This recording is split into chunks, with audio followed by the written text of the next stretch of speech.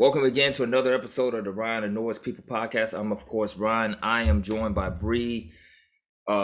It's the second time she's been on with me on the podcast. Folks, you know you can find the podcast wherever you get your podcasts, Spotify, Castbox, etc.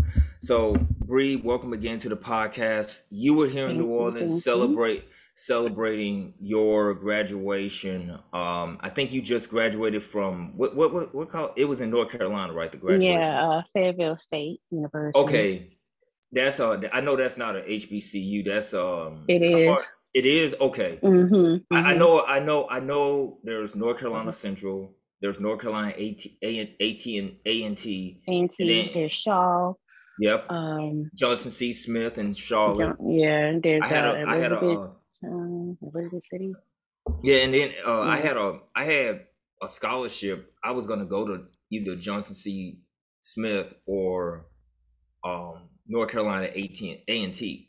I wanted to go to an HBCU, but because I had, and I think you and I had talked about this before. You're from Tennessee. They got HBCUs there. Yeah, I actually had, it was North Carolina A&T, Johnson C. Smith, Fisk. I got accepted to Lane College in Jackson, Tennessee. Okay. And then I also got accepted to Tennessee State, and I also got accepted to Jackson State. But, nice. Yeah. So, but the thing was, a lot of people, and you've heard me say this on Twitter, I never discredit the HBCU experience. I wanted to go to one, but I was like, when you've gone to predominantly Black schools your entire life, K through 12, I'm like, okay, I want to learn how to navigate with white people. I wanted to do that. So that's why I ended up going to where I went to Christian Brothers University. So they got white people at HBCU. Oh yeah, I know. I know that. But where I'm going, even though I know this, you wanted to change your surroundings, right? Yeah. I actually dated a white girl that actually went to Tennessee State. She played on the golf team, and we dated for like 2 or 3 months, and it just didn't go anywhere. The vibe was off, and that's a story for another day. That being said, how did you enjoy? What did it feel like finishing up your master's? And I think you got in psychology, social work. Yeah. Okay. Yeah, I got my MSW in master's in social work. It felt good just knowing that I put my mind to something and accomplished it. Did it on time, graduated with honors. So yeah, it felt good to and it feels it's a big accomplishment. You bring up social work. I think one of the things what people also did not know, and I don't think you ever knew this. I used to work in social work. I have a degree in social work administration, an associate's, and one thing I do know, we always talk about representation. And we always talk about representation. We always talk about it, and it's like a big buzzword the last 2 years. In terms of African Americans getting into social work, do you see a market for more African Americans getting into social work after what we've gone through for the last 2 years? Absolutely. Especially if they want to go the route I'm going a clinical route. Because I want to be a therapist. There's absolutely room. There's like the need for it. In our community specifically, we need Black mental health care. Like we need that. We need Black people in mental health care, period. Absolutely. I think the first time I ever considered going to therapy was 2004. And my mom worked at the University of Memphis, and there was a psychologist. She was a lady. It was a Black lady. She knew my mom, and it was the first time I ever seen someone that looked like me be a therapist. Like a therapist. When you think of therapists, you think of white people. You think of white folks. But in this case, this was a Black lady, and I remember telling my mom about it, and I was like, She was like all pissed off about it. And I think now, What and was she I pissed think off about? she was pissed off because she felt like I was about 18. So she was like, well, you shouldn't be going to therapy, and you just need a job. Like I was having trouble. Um, So she was like, gotcha. you She just need, didn't. She didn't approve of the therapy. She didn't think that was something you could benefit from. no. Hmm. She really was um, very against it. So, Yeah, so I think the thing also to me, Bree, while it's great to have black women in social work, but also you want to see more black men get into social work. yeah. Men Uh, in general. Yeah, you but know, especially because black men. I think when you think about, for example, like Donny Hathaway had mental issues, and you know, if he had been open about it and everything, I think he still would have been here. But back then, you didn't talk about your problems. You held it in, and you let it fester. And I think you see that a lot But with even men. now, with the the popularity and getting mental health care and especially with black people, we're still seeing a raise in the numbers. Like there's still a rise in deaths by suicide in our Hmm. community. And I think there's two people I always think about. It's Donny Hathaway and Phyllis Hyman, and they're two of my favorite artists. Hmm. And it's like Phyllis Hyman, she when I say Bree, she was such a beautiful woman, but she could not beat her demons. And talking about how, I think with us, and I think with men, a lot of times we don't know how to communicate unless if we're talking about sports, or if we're talking about women, or if we're talking about something that's manly. We don't know if we talk about therapy or mental health, it's like, oh my God, what's wrong? I think that's the thing we have to get away from as men. Oh, excuse me. Yeah. Men definitely need to get comfortable with it. Because men, are more likely to die by suicide. So if there's any demographic that truly needs to get with the program and like embrace their mental health and accept that sometimes shit is just going to be bad, like you're going to be depressed. Some people have clinical depression. There's nothing you can do about that. I mean, you can take medicine and you can go to therapy, but your body chemistry is literally off. So there's nothing you can do. You can't pray that away. Yeah, and I think that's the thing that always annoys me so much. Like I talked to my aunt who is like 82 years old, and we talked about like joy, and I say, well, joy is the opposite of reckoning. When you have reckoning is something that's negative. Joy is something that's positive. And she has this very scratchy voice, and I can do it very well. She's like, "Hey, Ron, you gotta have God and Jesus in you. You gotta have God and Jesus in you." She literally said that to me, and I was like, "Yes, ma'am." All I could say was, "Yes, ma'am." I was like, "Yes, ma'am," and everything. And I always wondered, why do we allow religion? Why do we factor religion so much when in terms of mental health? Easy. Like most things, slavery is when that became ingrained into Black people. Religion was all that Black people felt they had. So it's like, of course, if you like lean on your faith so much, you're going to think that your faith is capable of seeing you through whatever obstacle it is.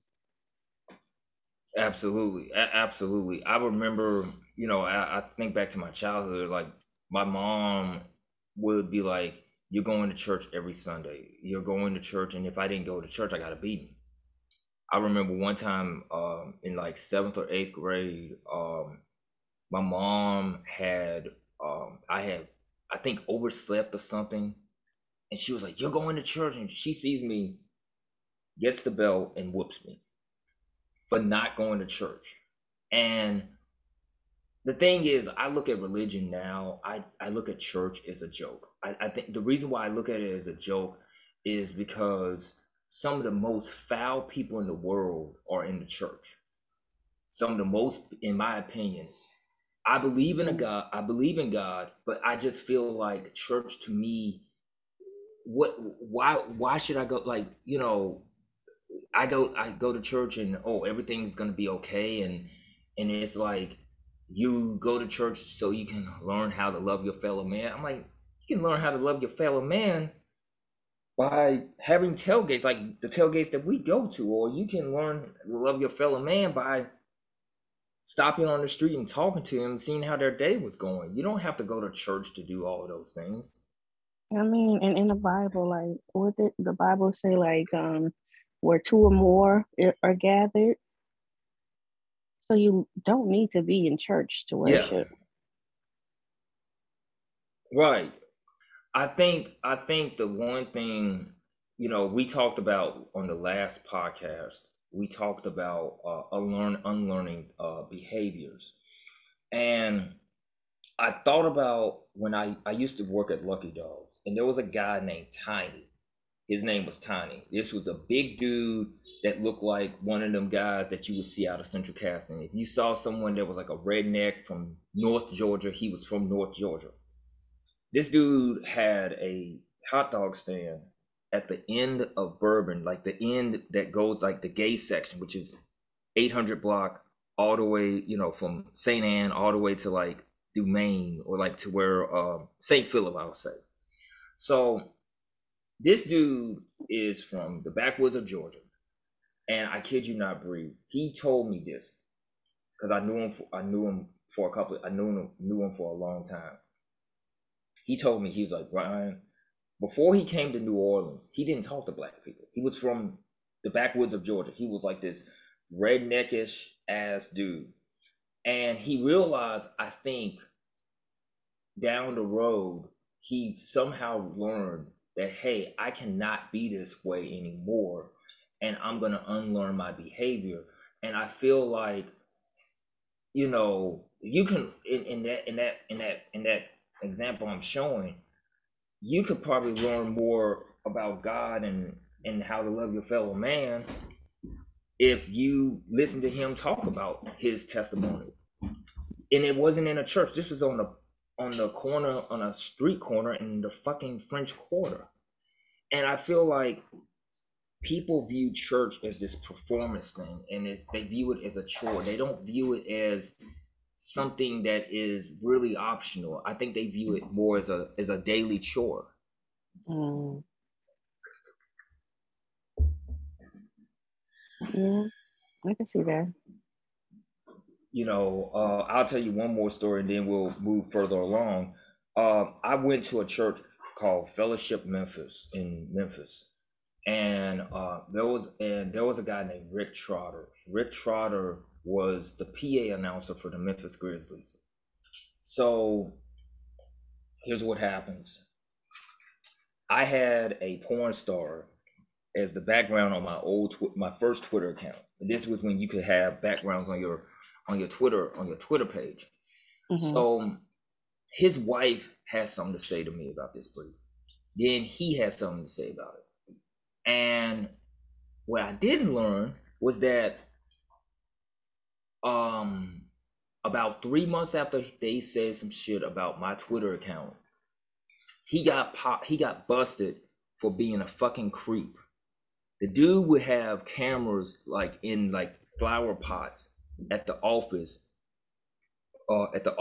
looking up under women's skirts and shit. And wow. he was also a worship leader. So he was stand maybe 5 feet back from the women that were singing, and he would have his camera out, his cell phone out, and he would have it where no one could see it. And then he gets fired. He got fired from that church. He goes to another church and does the same shit. And then Wow. Did they then not he, tell him? I mean, tell the new church? they didn't tell the new church. I'm gonna tell you what happened. It was a guy named John. It was a guy named John Bryson. Guy named John Bryson. John Bryson covered a lot of that shit up. He was this guy that did these Fight Club manhood, authentic manhood seminars. I used to go to him. I knew his nephew. His nephew is a good friend of mine. Still is.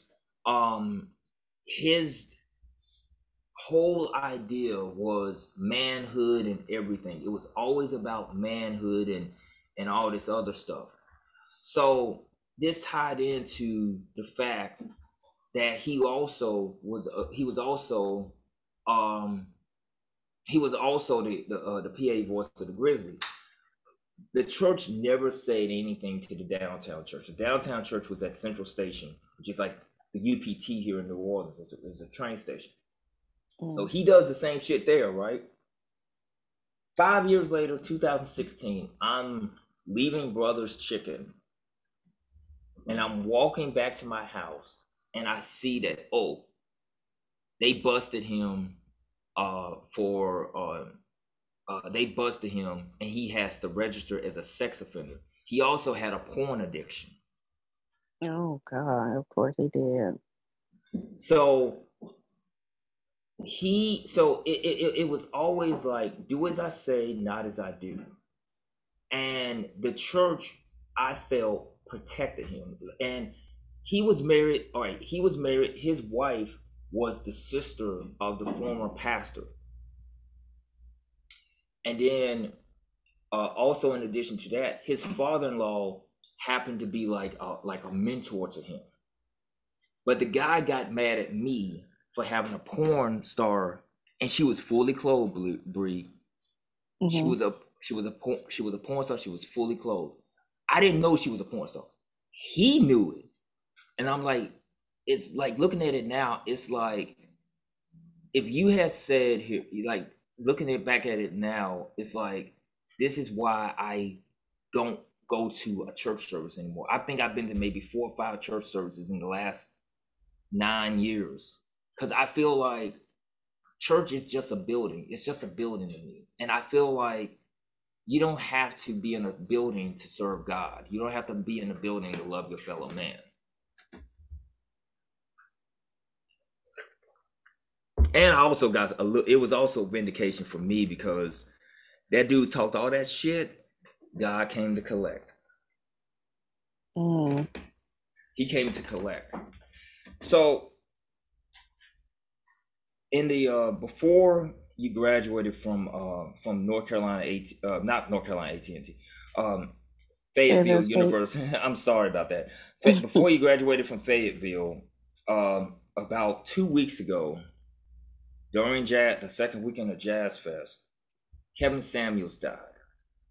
And I talked about it on my podcast.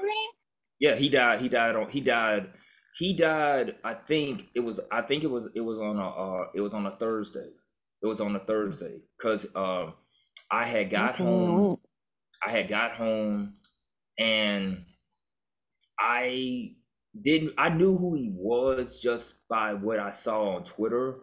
Yeah. And I think I recorded a solo dolo podcast about it. And I wanted to get you on here so bad to talk about this because to me, Brie, Kevin Samuels reminds me of that dude that said black women didn't want me. And they didn't want me because I watched anime or I listened to the Dave Matthews Band. And he used this unchecked trauma to lash out and to demean black women. And I really want to get your thoughts on that. I really have no thoughts on him because he's a trash person. I feel like most people know how I feel about him. And I'm not gonna speak ill on the dead, but yeah, he wasn't a good person. And well, that's fair. Like, I mean, I said it. I wish I hadn't said it like right after he died. You know, I could have just kept it and saying, "Well, I'm not gonna speak ill of the dead." But I think also the people that followed him, The Kansas Samuelites. Yeah, like the Kevin Samuels, the Kevin Samuel disciples, the ones that Mm-hmm. followed him. Why do you think they followed and listened to him? Why do you think Because they they don't listened to him? respect women. They don't care. They don't respect women.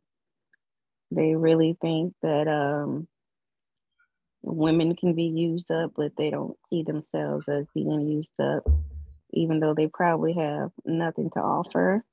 They hate women who are confident, especially if they feel like that woman shouldn't be confident, particularly women of a certain size. They feel like women of a certain size shouldn't, I not I only I, be confident I agree or with have that. standards. They truly feel that way. And it's And women who wouldn't look twice at him. go ahead. Oh, yeah, no, you good. Yeah, no, That I'm makes just a saying lot of it's women sense. who wouldn't, That women makes a who lot wouldn't of even give him a sense. chance. That I think the thing was I actually brought it up with someone. I said, like with white folks, it's a guy named Jordan Peterson. And Jordan Peterson has the same dresses up in a suit and everything. And it made me think long and hard. We talked about how we were talking about the church, and it made me think hard about how people equate, oh, this guy's wearing glasses, he's wearing a suit, he must be smart as a motherfucker.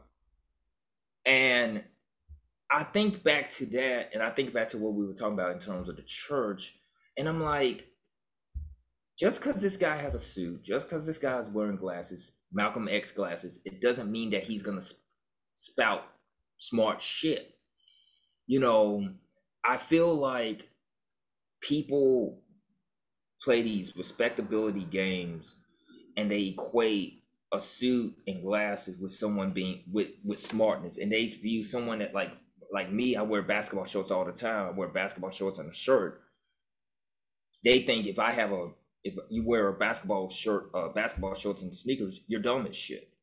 And I really want to get Mm. your opinion on that respectability bullshit.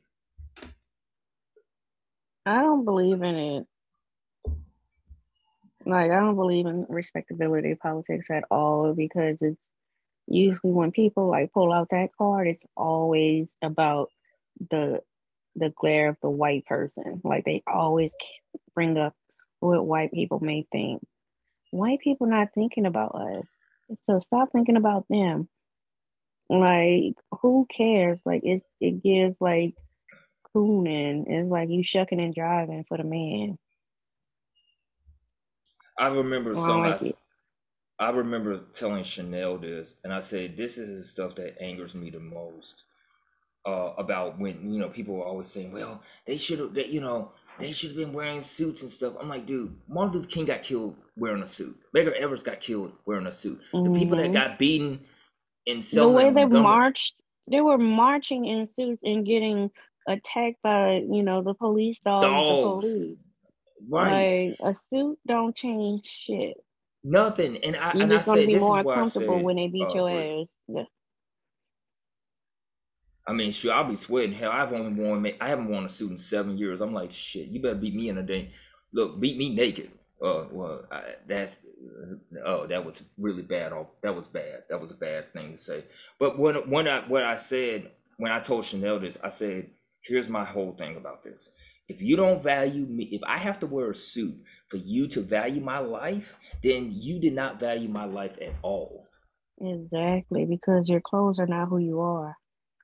The way you present yourself is not You who know, you are. it's like it's sort of like how, again, when I worked at Lucky Dogs, and I think it really showed me how to deal with other people. And it was like the first day I worked at Lucky Dogs, I walked around and I'm looking like, where am I? Like, this is a far cry because I worked in offices. And the thing that made me change my mind was the night manager, a guy named Jerry Strahan. He had a degree from the University of New Orleans. He's a you know this conservative dude or whatever. But the guy wrote 3 books. He wrote 3 books about New Orleans. He wrote books about history, and it was a dude that had like this Jerry Garcia kind of beard, guy named Chris. He was Mhm. a baseball guy, and the guy, he would come in wearing this black shirt, glasses. The beard would be like all over, be down here, and we used to talk about baseball all the time. So it changed my whole perception. It it changed my whole perception in terms of like what respect in terms of respectability politics. When I came to New Orleans, I was just like, oh my God, these people have tattoos on their heads or their faces. And I'm like, these people must be really terrible people. And I'm like, you sit down and you talk to these people, they are they are probably a lot smarter than what you think. And I think that's the thing we got to get away from is the respectability bullshit. Yeah, I don't know, like, because I've never like cared about that, so I really don't even understand why people. I feel like that's just one of those things that are ingrained in people, like, it's how they were raised, so their family Mm-hmm. just taught them like to care about those things, Mm-hmm. and instead of just being who they are all the time and accepting and loving who they are. Right, right. Because, And like, I if you don't love who you are, like, others aren't going to. If you don't respect yourself, others aren't going to. But you at least need to respect yourself. And I feel like you don't really respect yourself if you care about how you're going to look to others who don't care about you. Like, it's stupid to me. I think so too, and I think you also bring up a good point because it was like how I was raised, and I think for me it was like I didn't get tattoos because I didn't. Reason why I don't like now I can tell you I don't have a tattoo because I don't like needles, even though I'm did get the COVID vaccine and the booster, but I think also my whole perception of things was shaped by how I was raised, which goes into our next point and our next topic, which was you talked about preferences. And I think, I talked in general a little bit about my mom. And I also remember talking on a Twitter space. I did not allow how my mom was towards me to hate. I did not allow that to shape my view on women because I Hmm. knew every woman wasn't like my mom. But given everything that I had just discussed to you and the whole running joke about me dating white women, and I've only dated two white women in my entire life, um, would you say that the way I was raised, do you think that shaped how I date or who I dated in my life?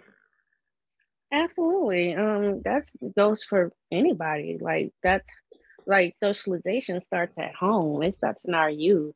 Um, what you see, what you value from what you see, it plays a role into it. Like, um, I don't know, like the healthy or the unhealthy relationships that you saw growing up. All those things play a part. All those things play a role in our decisions to, eventually date and find partners. Now, if you're just, Right. seeking out a certain type, that also, stems from something because it's like, why, like, whole preference thing. People like really get upset when you like call them out on something and they're like, it's a cop out to be like, oh, it's just my preference. Okay, all right, cool. You're entitled to have a preference. We all are. Like, there's nothing wrong with having a preference. Don't get me wrong. But usually you can explain why you have said preference. Usually said preference is because of something, be it negative or positive. Mm-hmm. But you're usually able to like explain why your preference is your preference. Like, my preference an ice cream. I love cookies and cream, or like um, ice cream with like brownies in it. I love chocolate. So when I'm eating something sweet like ice cream, I want it to have chocolate in it. So that's my preference. I prefer to date. Same way with me. I prefer to Same date way with black, me is like because I want to be able to relate to like my partner. I I need to be mm-hmm. able to do things like wear a bonnet and not be questioned why I wear a bonnet. I need to be able to say certain colloquial, like what I just got tongue tied. I need to be able to say certain things, you know. Colloquials. Yeah, I need to be able to, Right. you know, And that's say okay. certain And that's things of the perfectly culture. fine. So that's why You know, that's and my it's preference. Yeah. you know, I feel the same way. I mean, and I explained to someone for the record, I've dated like I explained this to people on the pod. I've explained it to people numerous times. Practically all the women I've dated, I've only had maybe 7 serious girlfriends in my lifetime. Mm-hmm. All but 2 were, well, 3 were black, 1 was Asian, 1 was Latino, and 2 were white. And the running and I think with me, I want a woman that, you know, I think for me in the preferences, and just give you an idea, I had a stepmom. I have a stepmom that completely hates me, right? Mm-hmm. She got 4 baby daddies. My dad is one of them. And I knew, and I think from an early age, I did not want to date a woman that had so much baggage that I could not deal with it. Like Mm, if we're gonna start a family, if we're gonna start a family, you know, either you're all in or we can't be together. And it's like the yeah. vibe is just not there. And I think also the way I saw how my mom treated people, I did not want that. You know, I did not want that. You know, and we're talking about, you know, you tell like I would one time I told my mom she had fainted at work, sent her a letter, and I sent her a letter, and I say, listen, you're 64 years old, you're not 44, you're not 34, you're 64 years old, and I remember telling her about her help and just being in a respectful way. She was like, got all pissy with me. And I'm like, okay, have at it. You know, it's those kind of things that I did not want because I never saw like what a healthy relationship looked like growing up. I never saw that. I never, you know, there was some things that my mom did that were good. And and that's why I always tell people that's why I remember. But in terms of like healthy relationships with the opposite sex, I never really saw it in growing up. Mm. So Not from anywhere. Like no one in your like life. I would Like say no grandparents, uncle, aunt. my grandparents, yeah, you know, my grandparents, yeah, because my grandfather and grandmother, they were married for 38 years. They were married for 38 years. But my grandfather died when I was like 6, 7 years old. He was like, I've lived, you know, my grandmother primarily raised me, and my grandmother, she didn't date again or anything, you know. She outlived my grandfather by 6 years. And it took me moving to New Orleans to see how a family operated. You know, and you know, and the examples I see around me, like, you know, my friends Kate and Dave and Aaron and Britt and Candace and Andrew who don't live that far from me. I saw more examples of it here in New Orleans than I did in Memphis Mm, because you know my mom will always get mad at me saying, "Well, you was never shown the concept of family. How can you be shown? How can I know about something when I never saw it?" mm-hmm. You know, um, and it took me a while to kind of like understand that.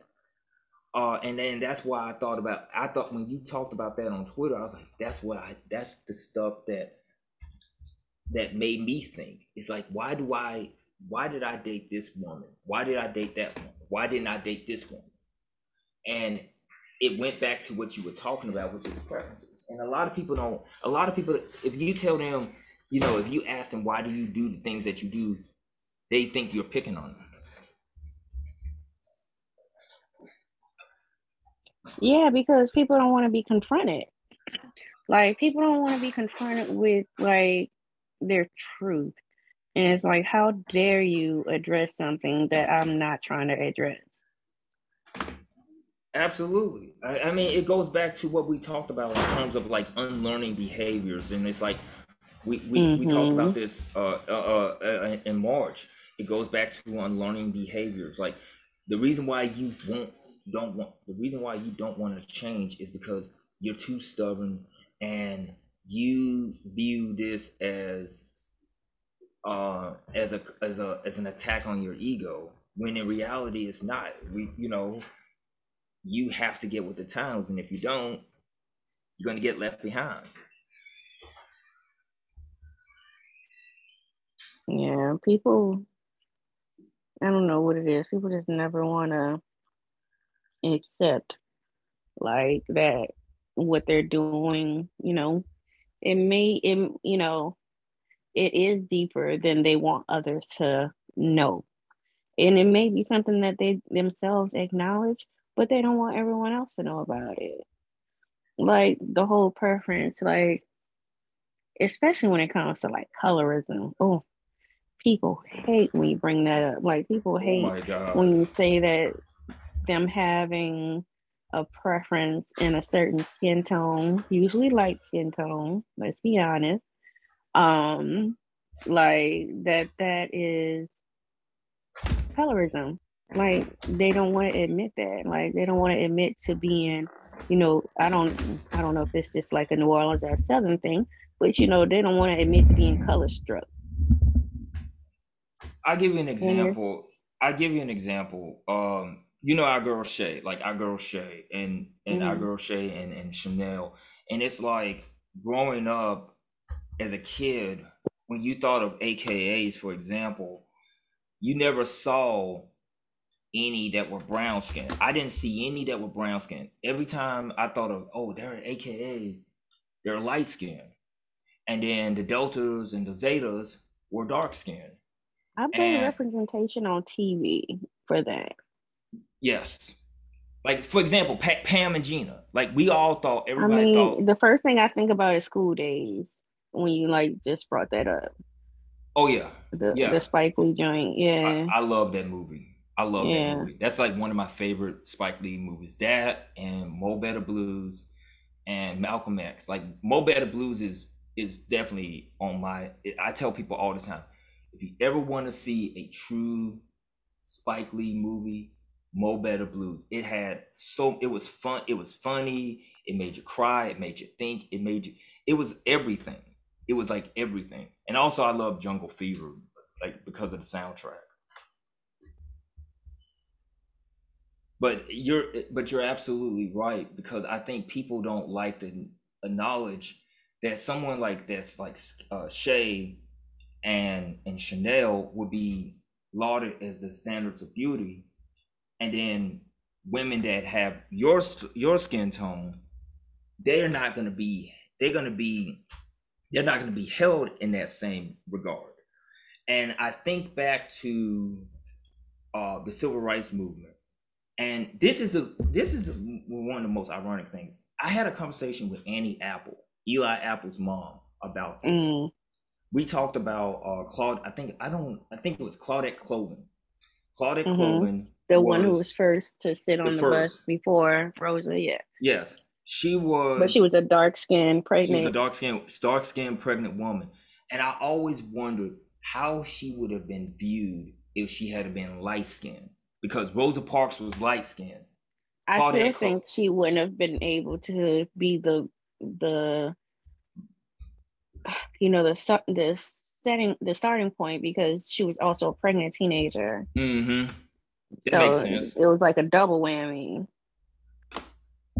That makes sense because I think like that point right there, like that would have been the red flag if she had been. Especially in them times, Yeah. unwed, pregnant teenager. Yeah. Even if she was light skinned, they would have not. Yeah. So that makes a lot of sense. But I also do think, and me and Annie Apple had a conversation about this. I think also you see it so much now, even in politics, like with AOC. Like AOC is always on TV, but you don't never see Lauren Underwood, who is from suburban Chicago, and Chantel Brown. You don't never see them on TV, but you always see AOC on TV because she's a white passing Latina. It's the racial ambiguity. For like they love like people who are racially ambiguous. They love putting them front and center because also the white gaze. They Yes. think about who is, who we won't scare off the white holes with, essentially, is what they give when they, make certain people, the spokesperson for shit. Like, Or for example, what? How do you pronounce like Scam Luther King? Talcum X. Yeah, Talcum X. Talcum X. I also call him Booker T. Scamington. Mm. Booker T. Scamington. I also think. I also think. I also think. Also very. I always think about this long and hard. It's like we as a people, we don't like to be confronted with truth. And I think the thing to me is you tell someone that they're doing something wrong, our ego gets in the way of being like, hey, you're right. And I give you an example to this. It's I'll use a Saints example.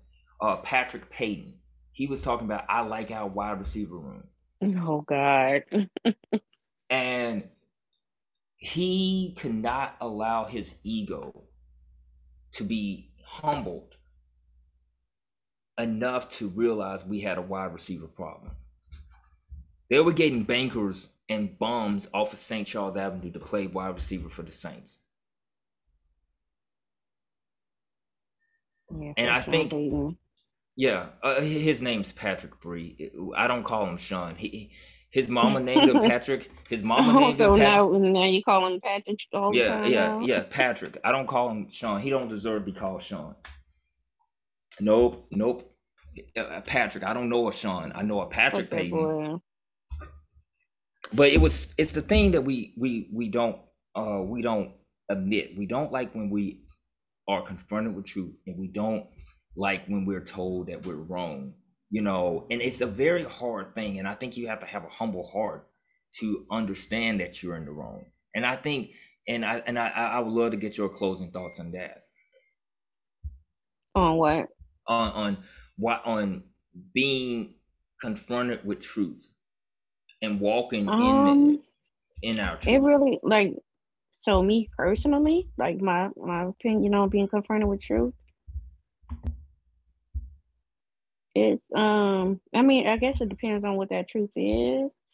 Like if it's a truth that you are working on getting through and you've been, just kind of wearing the mask in life and, just getting by, it's not as hard to accept that just because it's like, it's something you already confronted. So it's like, okay, you right, I'm working on this. But if there's something that you're like just completely in denial about, you are not going, like, people won't respond well to it because it's not something that they're ready to even face themselves. So if you bring something to their front door that they're not ready to open the door to, that's just going to cause more issues. Right. Bree, thank you so much for dropping by the podcast. Folks, guys know that the podcast will be up on tomorrow, May 20th. No, not tomorrow, but Saturday, May 21st. And next week, May 25th, I'll be joined by Camille from Broadmoor. We'll be talking about Tulane baseball. As always, thank you for your time this time. Until next time, we will see you down